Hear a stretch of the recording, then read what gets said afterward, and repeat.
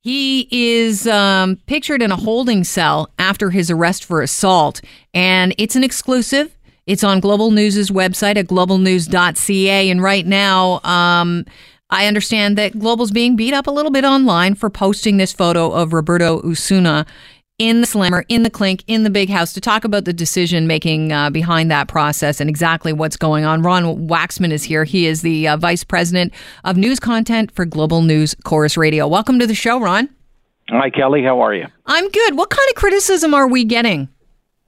I wouldn't call it being beat up. I'd say there's a little bit of criticism, more like feedback, and we get this kind of feedback on a daily basis.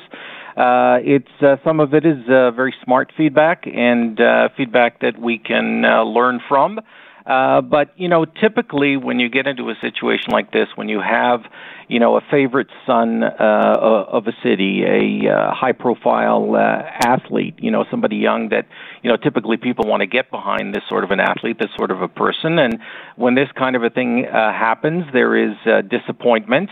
I think people don't want to see him go through anything more than he has to, but I think that's exactly the point here. And by showing the photo today, I think we've shown that he is going through the same justice system and through the same process that everybody else has to go through. Is that the reason why you posted the photo? Well, there's a few things. I mean, first of all, we're still at a very early stage in the investigation into what happened. And if you go to globalnews.ca, or you've been listening to AM 640 all day, you're hearing the results of what our reporters have been gathering and digging for information all day. And we're trying to learn more about the incident itself. So there are very good reasons at this point to provide the public with as much information as possible to try to make sense of what happened here.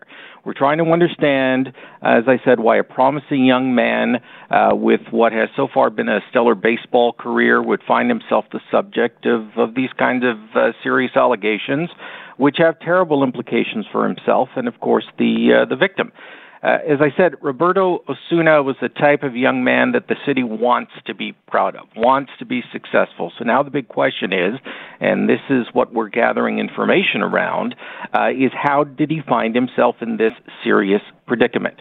If you follow Osuna, if you follow the Blue Jays, you know that much has been made of his maturity as a closing pitcher and his ability to handle pressure situations. He's held up as a bit of a role model that way, and if you've ever been to the games, and you've ever seen him interact with fans, you know that kids are crazy about the guy, which is why it's important the public sees that he is subject to the same justice system as everyone else. What do you say to the person, Ron, that says, I hear what you're saying, but this is dirty laundry? I mean, Don Henley got it right. Well, look, there is public interest in knowing that Osuna is being treated just like anyone else facing such charges.